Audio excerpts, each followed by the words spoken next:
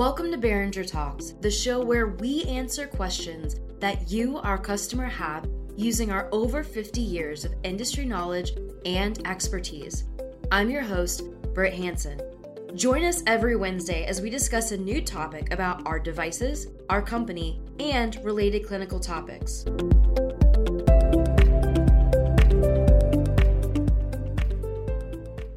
Today we're going to address the question, do I need a bottle or gravity trap on my suction regulator?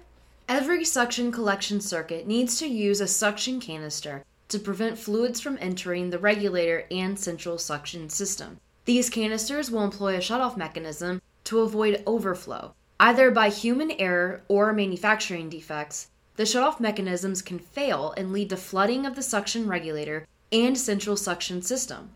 The National Fire Protection Association details the standard for all medical gas piping in hospitals through NFPA 99, Healthcare Facilities Code. There's a requirement for a collection canister, but there's no requirement for a trap bottle on your suction regulator. Some of our competitors mention that NFP 99 requires a trap bottle on your regulator. This is not the case. Please ask them where this section is in NFPA 99 and if they need you to buy a trap bottle with their suction regulator.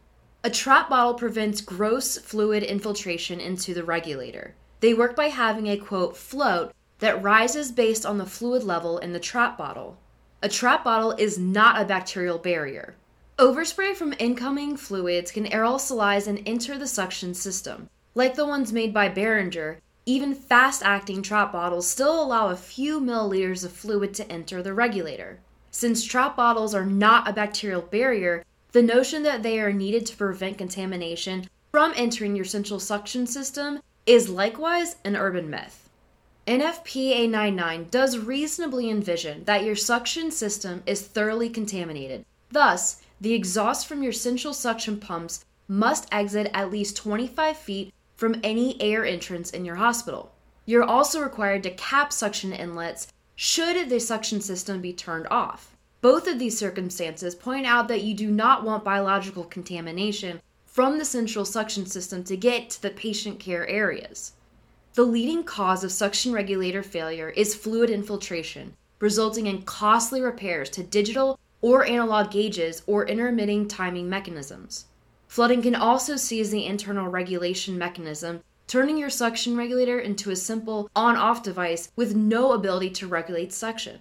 The base design of the Behringer regulator makes them tolerant of fluid intrusion. A patented air curtain protects the precision regulation components to ensure that even after liquid intrusion, it can regulate suction. The patented linear gauge is self-draining and even able to be submerged without affecting its accuracy. Finally, the patented magnetic timing module is tolerant of fluid intrusion and is easily cleaned by a simple equipment wipe if it becomes clogged, rather than resulting in a $200 service event.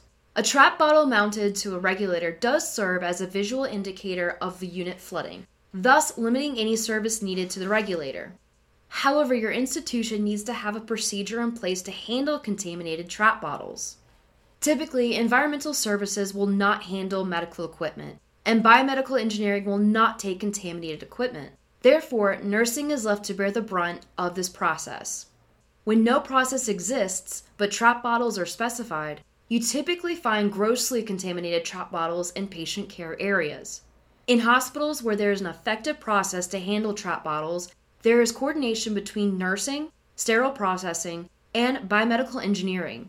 Such a process typically has nursing delivering contaminated units to a soiled utility room. Sterile processing will clean, disinfect, and sterilize the units, and then biomedical engineering will perform a simple function test on the units.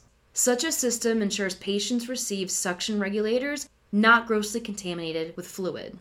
A trap bottle can serve to limit the surface vents on your suction regulators. Trap bottles can also improve the process of how you handle contaminated units to ensure the best care for your patients.